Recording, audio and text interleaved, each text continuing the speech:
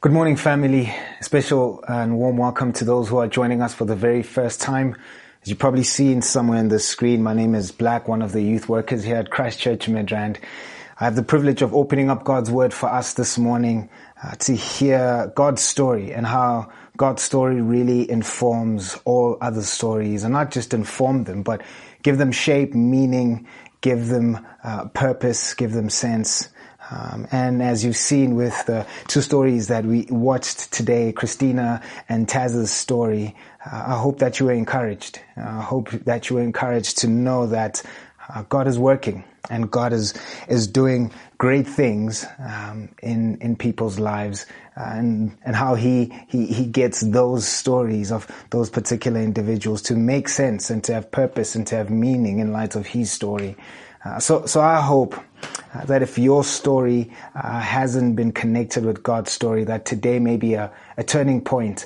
In fact, you found us at a very special season in our church calendar where we want to pay extra attention to you and give you extra love as a visitor. And there's no other better way we can do that than to tell you about who Jesus is.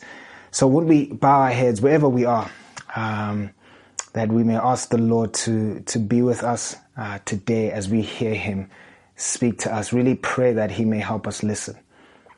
Let me pray for us. Lord, thank you so much for your word. Thank you that you are the greatest storyteller of all time. And that, Lord, your story is the most important story. And I pray, Father, that as we hear you speak to us today through your story, that you may help us to listen. That as we listen, our story may start taking shape, form, making sense, and having true eternal purpose. So I pray, Father, that you may help all of us, myself included, that I may be attentive to your word as you speak. In your name I pray. Amen and amen and amen. Again, we are delighted that you are with us, whether you were invited by a friend, dragged to somebody's house to watch this, or you part of a watch party. I nearly said a search party, a watch party, or you stumbled over us on the internet. Again, we're delighted that you are with us. We'd really like to get to know your story as you find out more about our story as a church, again, in light of God's story. So what is your story? That's a loaded question. But I think most of us, if we've lived more than 2 decades, we've found ways to give a very truncated version of our story. Enough of the good, enough of the bad, enough of the ugly, so that whoever we're conveying our stories to may get a good sense of who we are and what we're about. But I think the same time in us finding, these helpful ways of giving very truncated versions of our stories, we might be tempted to think that that's all there is to our story. Whatever it is that we have come to understand and retell over and over as we speak to other people, especially when we meet new people. But if God is king and he is sovereign, and if he wills that we live past even coronavirus and all the craziness that's happening, that would mean that there's still empty pages in our story. Pages that can be filled with hope, with love, with good things. Pages that can be filled by and with Jesus. And I hope that today might be that turning point for you, that your life and the rest of the pages in your story may be filled by Jesus with himself. So today what I want us to do is just run through a particular story. And this is the story of a middle-aged Afrikaans man named Kobus. Kobus is, like many South Africans, his story is the South African story. Similar to what Christina shared, similar to what Taz shared. But again, Kobus's story does not make any sense outside of God's story. So we will be looking at the story of 3 kings in God's story, and how those particular stories shape and inform Kobus's story, shape and inform and give purpose to your story as well. I'll start off with the punchline of Kobus's story. Kobus is a man who believes wholeheartedly that nobody could tell him about Jesus.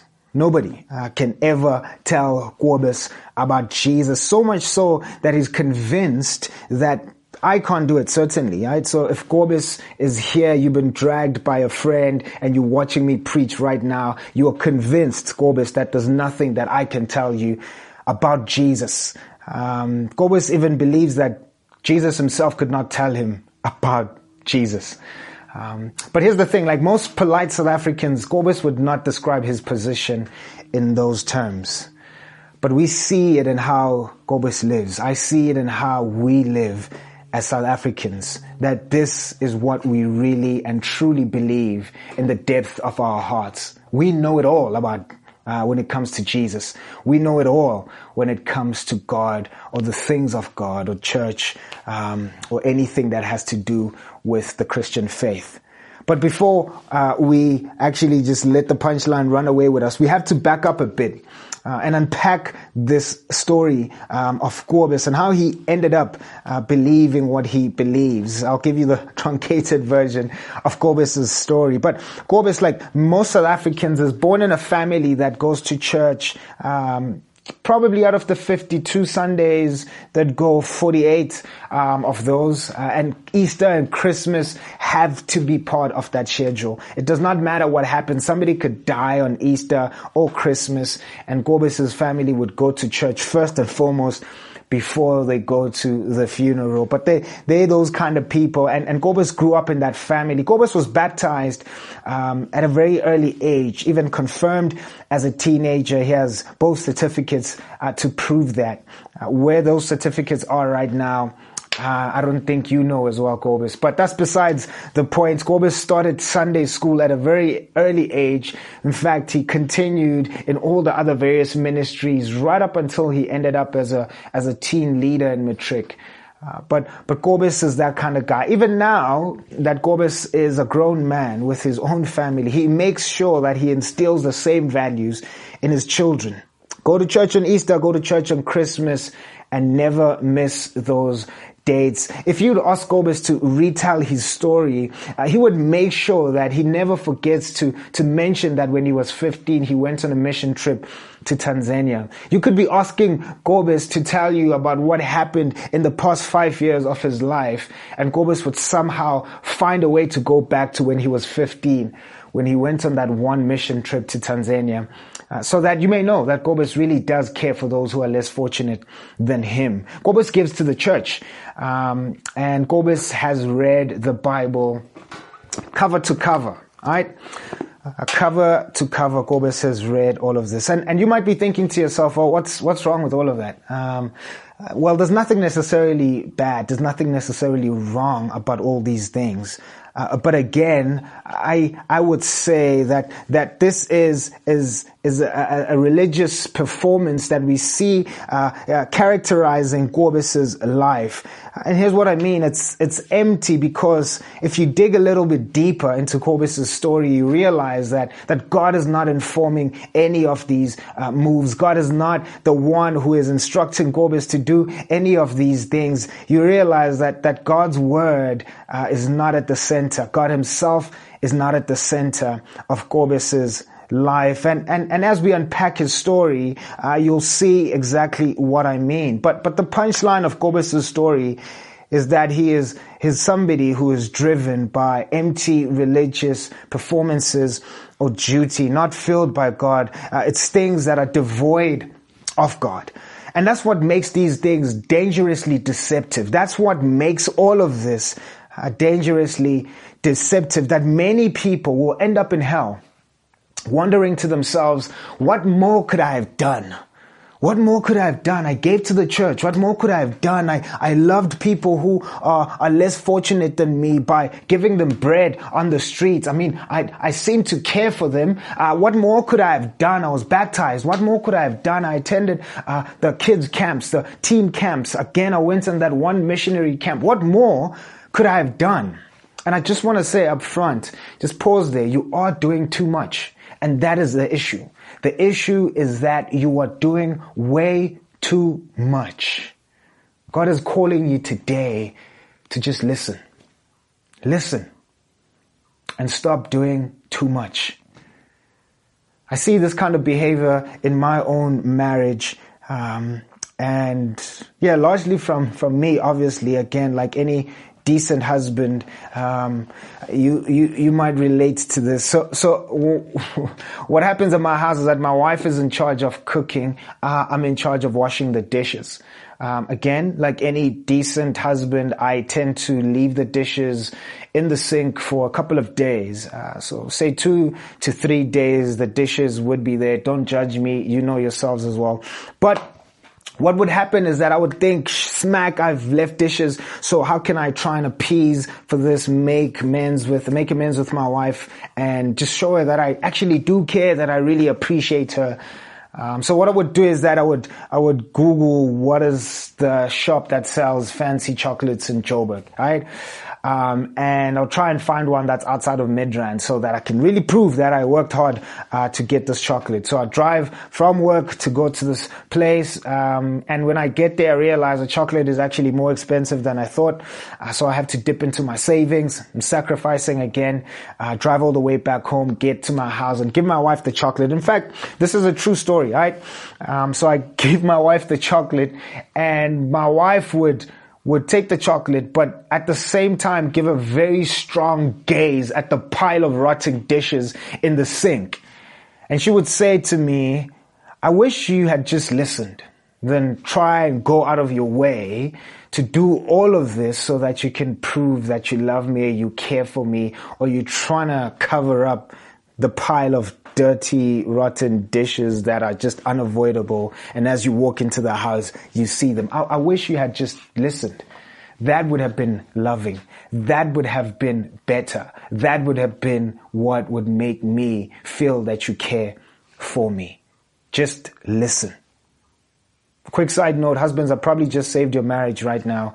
She doesn't want that trip to France. Just put the toilet seat down, bro. That's all she wants. Put the toilet seat down. But on the real though, what my wife is saying there is that if I just listened, it would show that I just don't hear her, but I'm actually considering her. I acknowledge her. I know she exists. I love her. And I show it just by listening. And I hope that that's what would happen to you today, to all of us, that as God speaks from His word today, that you would just listen. Stop doing too much, right? You probably feel burdened either way because of all the empty religious performances that you've been doing. You probably feel tired. You probably feel like, what more can I be doing so that I can feel like God loves me, so that I can feel that I'm accepted, so I can feel that I'm right with God. Stop doing too much. I pray again today that you would just listen. Let's get into God's word as we look at the first king. We're going to spend a lot of time looking at this first king and how the story of this first king speaks into your story, Corbus, speaks into how your story can be shaped, formed, be given sense and purpose. So let's run through the first king. This is 1 Samuel chapter 15, and we're reading from verses 17 right up until verse 24. So 1 Samuel chapter 15, reading verses 17 to 24. All right. So the first king, his name is Saul. Listen to God's word. Verses 17, this is prophet Samuel speaking. And Samuel said, though you are little in your own eyes, are you not the head of the tribes of Israel? The Lord anointed you king over Israel. Verses 18, and the Lord sent you on a mission and said, go devote to destruction the sinners, the Amalekites, and fight against them until they are consumed. Verse 17 and 18, we are told by the prophet Samuel that God gave King Saul a direct instruction. So just a little bit of history. The Amalekites were the same nation that gave trouble to the Israelites when God was rescuing them from Egypt to the promised land. And so God says, I want you to go back, put those dudes rather destroy those dudes, and make sure that you don't leave anybody alive, even their livestock. Don't take anything. Just go on mission and do what I tell you to do, right? So we see that in verses 17 and 18. But listen to verses 19, where King Saul actually defies a direct command from God. So verse 17 and 18, they're the dishes. Just do what you're supposed to do with them. But verses 19, listen to what Samuel says of Saul. Why then did you not obey the voice of the Lord? Why did you pounce on the spoil and do what was evil in the sight of the Lord? Why did you not listen, Saul? Why did you defy a direct command? God told you what to do, but you clearly went against it. Verses 20, we get a glimpse of what is actually happening in Saul's heart. What is driving him? What is the power in his heart? What is causing him to do what he's doing? Who is he actually listening to if he's not listening to God? Listen to what it says in verses 20. And Saul said to Samuel, I have obeyed the voice of the Lord. I have gone on the mission on which the Lord sent me. I have brought Agag, the king of Amalek, and I have devoted the Amalekites to destruction. See what he's doing there. So in one part of the verse he's saying, no, I did listen. I went on mission and I did destroy the Amalekites. I did all of that. And so he's trying to justify why he actually defied the command. He's trying to move the direction away from what the actual issue is. And he's saying, no, but I did go. But that's not the issue. Listen, he adds on to God's command. He says, well, I went and I also brought the king of Amalekites back. I brought King Agag back with me. And so the question is, who asked you to do that? God did not ask you to bring back the king. He asked you to destroy everybody. But you adding on to God's word. And so we start seeing the arrogance in his heart. We start seeing what the heart of sin really is.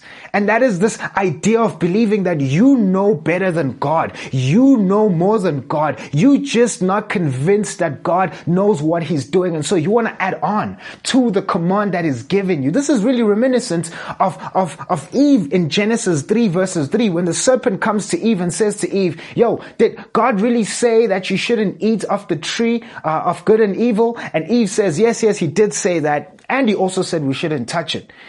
Wait up, Eve. There's nowhere where God said you should not touch it. Why do you feel the need to add on to God's command? So what Eve was suffering from there is really just the arrogance in her heart, saying that I don't think God knows what he's doing. I'm not convinced that you really were supposed to give me a command like this. So I'll add on to it. I'll help you, God, because clearly you are clueless. That's what's happening in the heart of King Saul here. That's what's happening in your heart, Gorbis. When you think that you want to add on to what God has already instructed you, but you think, no, I don't think you precisely know how to be worshipped, God. So I'm going to do all these things so that I can get closer to you, because you just don't have the capability or capacity to bring me close to yourself. So I want to add on to all of this. So we see this glimpse of arrogance that's coming out of King Saul's heart. Let's continue in verses 21. King Saul is still speaking to Samuel here. But the people took the spoil, sheep and oxen, the best of the things devoted to destruction, to sacrifice to the Lord your God in Gilgal. See what he does now in verses 21. He says, and by the way, let me just tell you, I know God said that we should put everything to destruction, but the people thought to themselves, well, no, let's take some of the good spoil. Let's take some of the good sheep and oxen and we'll sacrifice that to God. Right?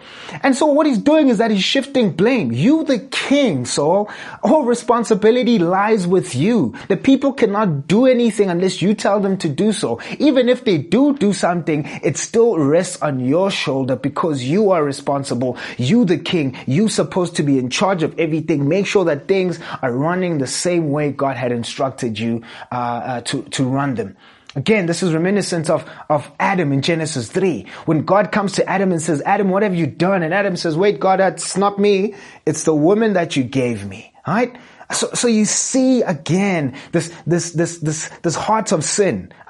all the way from Genesis 3 right up until where we are now in 1 Samuel, and we see it in the heart of King Saul. He wants to blame the people. But if all responsibility lies with you, Adam, if all responsibility lies with you, King Saul, basically what you're saying to God is, we found a better way to worship you. You just don't know. Again, God, you are clueless. We know how to do it better. We know what the right way is. We know how to maximize all the sacrifice so that we can give you ultimate glory. God, you don't know. You don't know. We can play God better than you. And that's what really happens with the heart of sin. It's expressed here in sheer arrogance.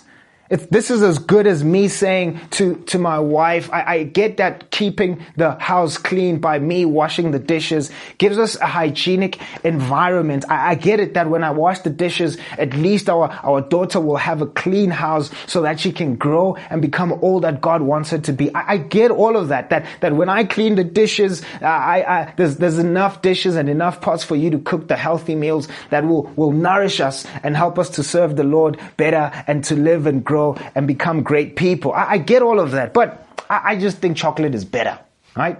I think chocolate is better than the hygienic environment. I think chocolate is way better than having an environment for our child to thrive in and grow with no hindrance. I think fancy chocolate is better than actually you cooking healthy food for us that nourishes us. I think that we could just sit here and eat chocolate all the time. How ridiculous is that? How arrogant of me to think that. How stupid and foolish of me to think exactly that way. But that's what we do with our lives. That's what you're doing with your life, Gwobis. You taking as something that's as good as chocolate and comparing it to the life that God is calling you to. A life of obedience, a life of surrender, a life of relinquishing all your power, a life of relinquishing all control, knowing that you are subject and not the creator. You are creation. You are the invention and not the inventor.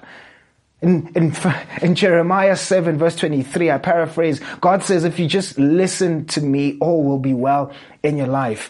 You heard what Christina said. Christina said that she was getting to a point where she was feeling in her life, after her husband had horribly just cheated on her, where she was saying, God, like, what do you know? Right? Do you even love me? Right? And she was tempted to fill all of that with religious duty. What can I do more so that this God can love me? I've done it all. In fact, I grew up in church. I did everything. My husband was not supposed to do what he's done to me.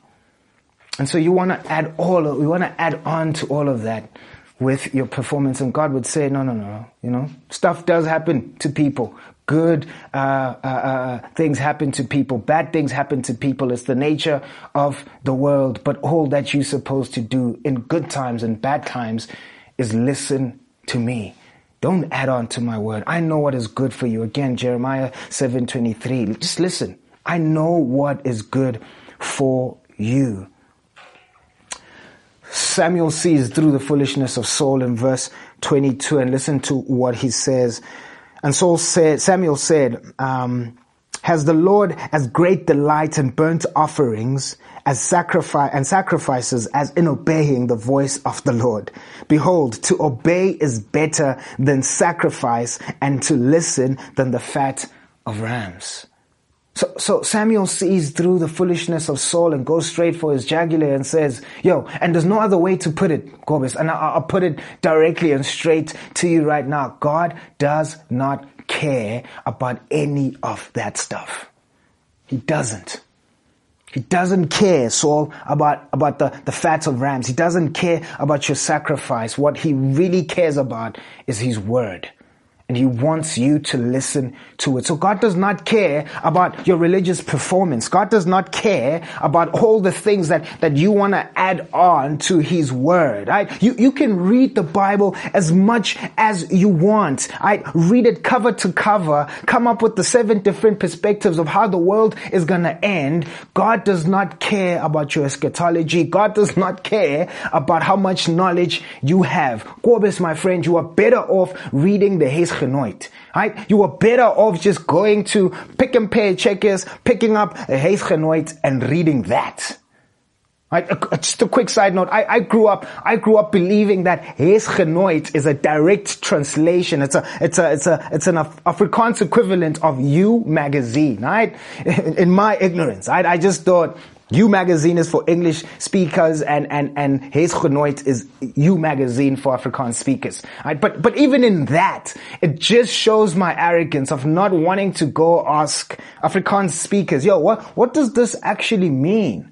Going to those who know the language, going to those who can explain to me what this really means, so that I'm not living on assumption. I'm not living on ignorance. I'm not living on arrogance. But for all my life, I just thought, well, You magazine is an English translation of huisgenoot. That's me. But even in that, it's a silly example, but it just shows my arrogance of not even wanting to humble myself and asking an Afrikaans speaker, saying, what does huisgenoot mean? But we don't do that. God doesn't care for your religious performance. He doesn't. You could read the Bible cover to cover. There's no register in heaven. Every time you come to church on a Sunday or Easter or Christmas, it's not that God is in heaven taking down register to say, Gorbis came to church this Sunday, Gorbis did not come to church on this Sunday, so there's bad marks for you there's good marks for you. God does not work like that. You can go to as many mission trips as you want. Again, if it's devoid of God, if you're doing that so that people can worship at the altar of your self-righteousness, then it's not what God cares for. You would have gained your reward when people praise you, but it's not what God has called you to do. Prophet Samuel digs the knife even deeper. Let's continue, read verses 23, and he actually just puts it plainly before King Saul what his issue is. For rebellion is as the sin of divination, and presumption is as iniquity and idolatry. Because you have rejected the word of the Lord has rejected you from being king. So it's pretty clear there when he speaks about the sin of divination. He's saying that Saul thinks that he's a puppeteer, a puppet master, and he's controlling God. He's tugging at the heartstrings of God with his religious performances. And because he believes he's doing that, he thinks that he can predict God's response to it. See, if I just tug at the heartstrings of God by going to church on a Sunday, well, God is going to respond this way, and that's going to give me brownie points with him. Well, if I tug at this heartstring, God is going to respond this way, and then God will give me more brownie points. That's the sin of divination, of thinking that you can predict how God is going to respond. You cannot even predict what's going to happen at the end of this sermon, let alone predict what's going to happen when you meet the Lord himself. If you don't know who he is truly, you haven't listened to his word, you don't have a relationship with him, and you're just playing again this religious game, and you thinking that you can tug away at the heartstrings of God and predict how he's going to respond to you. The next line, Samuel says, this is idolatry. You have created an idol. Who you believe you are worshiping is not the God of the Bible. It's not the God of the universe, but it is a God that is made in your image, a God that you have created in your mind, a figment of your imagination. When God creates us in his image in Genesis 1:27, we are supposed to reflect him and not the other way around. God does not reflect us, but this is a God in your heart.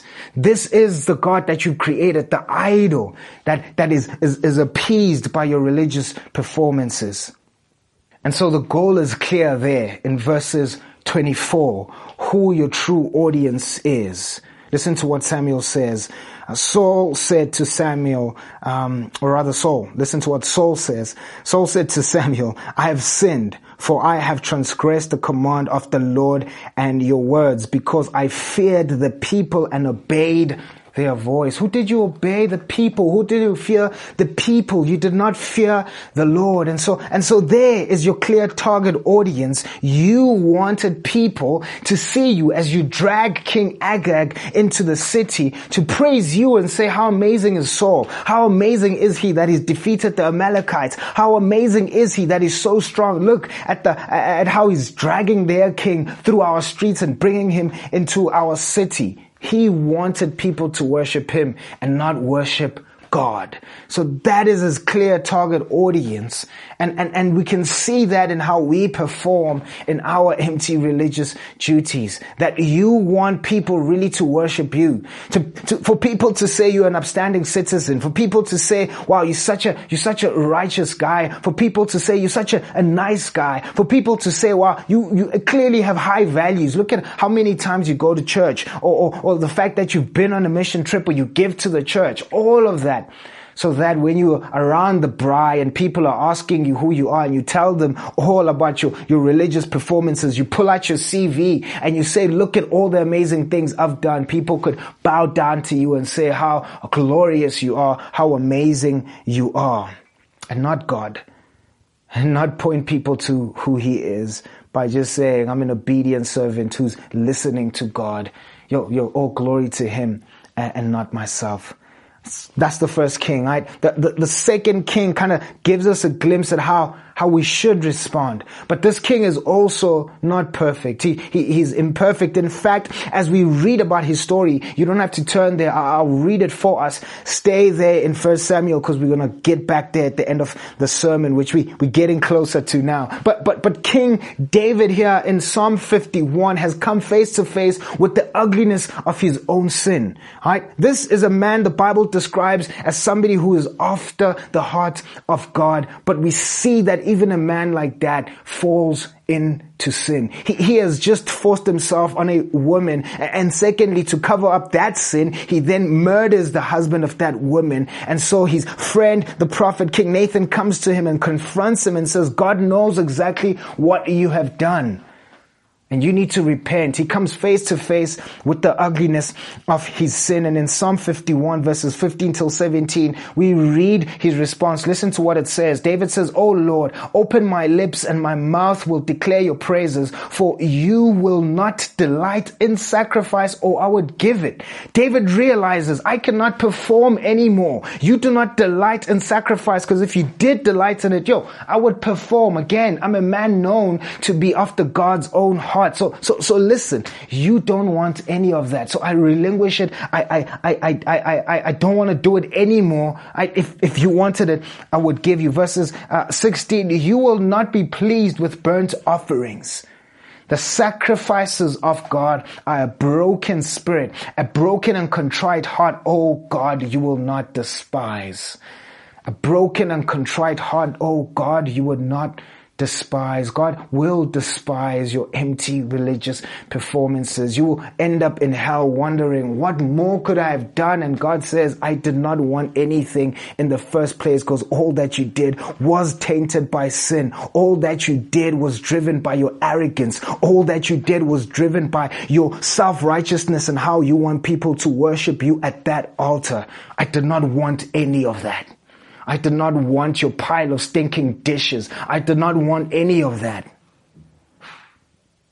So what did God want? God wants a contrite and broken heart, a heart that would say, here I am, Lord. I've done it all and it all doesn't work, but I want to give my heart to you. I want you to come into my life. I want you to be my king. I want you to be my savior. I want you to rescue me. David sees that. He sees the harmfulness of his own sin, the ugliness of his own sin. And so he's sorrowful towards his sin. He's desperate for God's rescue. He's desperate for God's salvation. Here David is saying, I surrender. I've heard you, God. You have used the prophet Nathan to come to me to tell me that I'm a sinner. I've heard you. I listen. And I'm surrendering. Let's move on to the third king as we close, because David, as much as King Saul was full-blown in his arrogance, and we see how David moves away from that and repents, David was still not perfect. The last king I want to point you to is King Jesus. King Jesus fulfilled the obedience that God required of Adam, the obedience that God required of Saul, the obedience that God required of David. King Jesus fulfills that obedience. In Philippians chapter 2, listen to how Paul describes Jesus in verses 8. He says, and being found in human form, this is Jesus. He humbled himself by becoming obedient to the point of death, even death on a cross, He being found in the form of human, he became humble and pursued obedience to the point of death, even death on a cross. This is who God looks at when he looks at those who listen to him, right? And those who listen to him, in simple words, are called Christians. But God does not look at Christians and think, wow, Christians are amazing. Look at how clean they are. No. He does that through the lens of looking at Jesus. Jesus' obedience is what covers my disobedience. Jesus' righteousness is what covers my unrighteousness. Jesus' beauty is what covers my ugliness. Jesus' light is what covers my darkness. Because everything that I will do, coming to church, reading the Bible, praying, giving to the church, going on mission, all of that will still be tainted by my own sin. How can God accept any of those? How can any of those things be considered good? Well, it is only through the obedience of Jesus.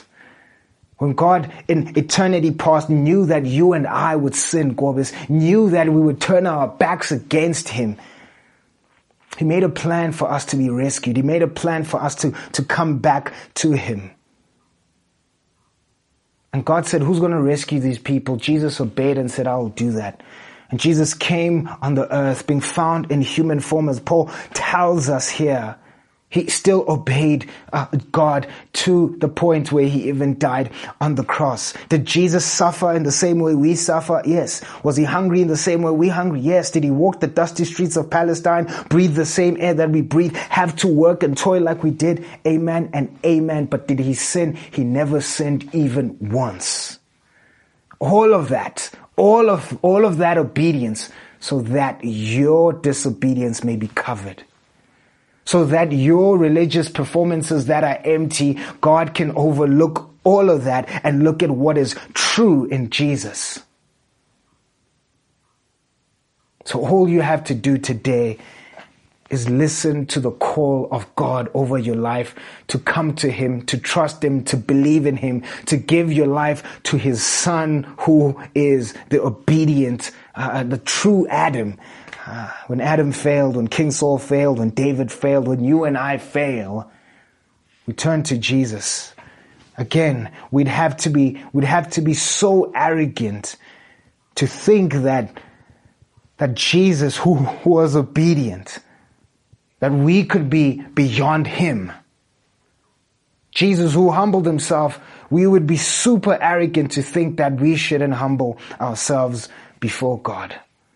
But that obedience that Paul speaks of led Jesus to the cross, because that's the mission that God had sent him to go do. And when God sends King Saul to the mission, King Saul tempers with the mission and taints it with his own religious, empty performances. But Jesus does exactly what God told him to do, to die on that cross, so that you and I don't have to take it upon our shoulders, to die on that cross so that you and I may have our eyes open to truly see who Jesus is, to truly see who we are in light of who Christ is, to see the ugliness of our sin, to come face to face with it, so that we can give our lives to Jesus. Jesus is the one who is obedient, the Holy One, the one who's in charge, who's sovereign, who's mighty, most glorious. We are filthy, dirty sinners that need him. Your story does not make any sense, Scorbus, outside of the story of Jesus. It's only Jesus' story that gives sense and meaning and form and purpose to your story. So today you have two options of how your story can end.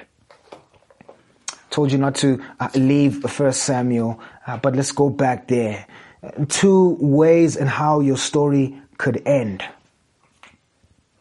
The first way, it could end with you and Jesus. Read with me 1 Samuel 15. I will read verses 25. Listen to what it says there. Now therefore, please pardon my sin. This is Saul speaking. And return with me that I may bow before the Lord. This is how your story can end.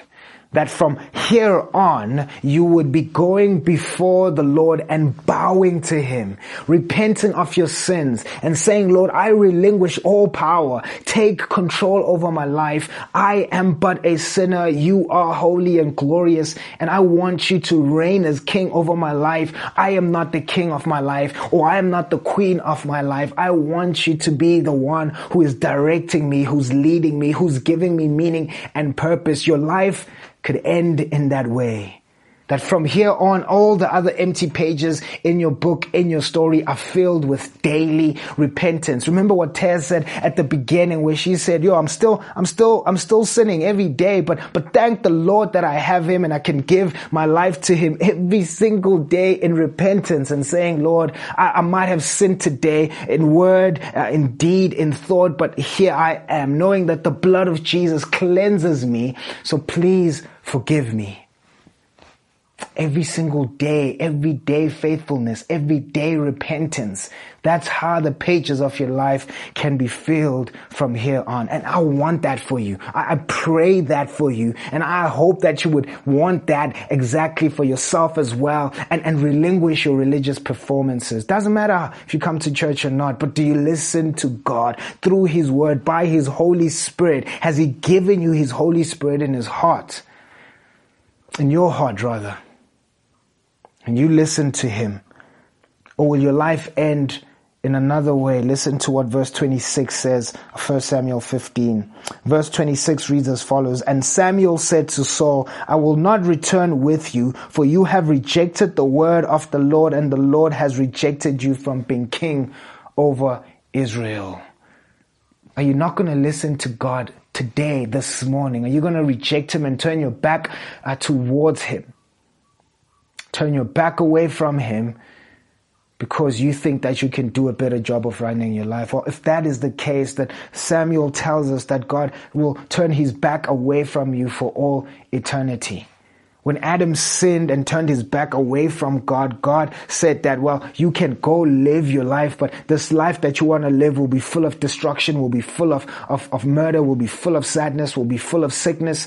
And that's exactly what has been happening ever since Adam. In fact, just after Adam, his own sons killed, or rather one of his sons killed his other son. And we see just that first family murder recorded in the Bible. And it hasn't stopped ever since. Why? Because Adam rejected God. King Saul rejected God. King David rejected God by sinning against Bathsheba and Uriah. And many else in the Bible we read of. And it comes to me and you. We've rejected God from the day we were born, and we continue rejecting God and piling up the dirt of dishes in our hearts, and it keeps on becoming more and more, and we continue to reject God. So is that how you want your life to end? Is that how you want the rest of the pages of your story to be filled? Just rejection of God, rejection of God. If that is the case, then God will reject you for all eternity. I wouldn't want that for you. And I pray that today you would listen. Stop performing and make the right decision to give your life to God and God alone. Let Him be your King. Let Jesus be who rules in your heart today and forevermore. So I'm going to wrap it there. Martin will come after this and he will pray with you. And hopefully that you would pray the same prayer and ask the Lord to come into your heart to rule as King and sit on His rightful throne. And that you would make a decision not to reject, but to repent. You have just heard the word of God, and there will be some amongst us this morning who know that God is talking to you. And you have felt the Holy Spirit pressing in upon your heart and upon your soul as the Word of God has been opened up to you. You need to respond. If you want to become a Christian, you need to cross a line. You need to take a step. And you do that through prayer. That's how you cross a line. So I'm going to pray a prayer, and if you want to get right with God today, not tomorrow, not next week, there may not be next week. If you want to get right with God today, why don't you pray this prayer with me? It's a very personal prayer. It's a very private prayer. But it's the prayer you need to pray today to get right with God. Now, you may not yet be ready to pray this prayer, and we understand that. And so we're not placing any pressure upon you. It is a personal matter between you and God. So let's bow our heads and let's pray. Let me tell you the prayer that I'm going to pray, and then you need to decide whether you want to pray that prayer. So you need to know what it is. The prayer is this: Lord Jesus, I don't understand it all, but I know that I need you. I know that Christ died on the cross for my sin. Will you rescue me? Will you make me a Christian? Will you help me to live under your leadership? Now, if you want to pray that prayer, if you feel that God the Holy Spirit is pressing in upon your heart, your mind today, well, then you repeat those words just quietly in the back of your head. It's between you and God. You repeat these words. Lord Jesus, I don't understand it all, but I know that I need you. I know that Christ died on the cross for my sin. Will you rescue me? Will you make me a Christian? Will you help me to live under your leadership?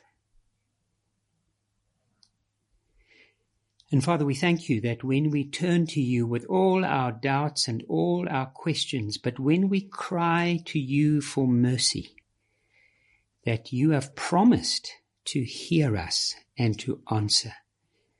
And so, Lord, this morning, will you supernaturally work today? And we pray this for Christ's sake. Amen.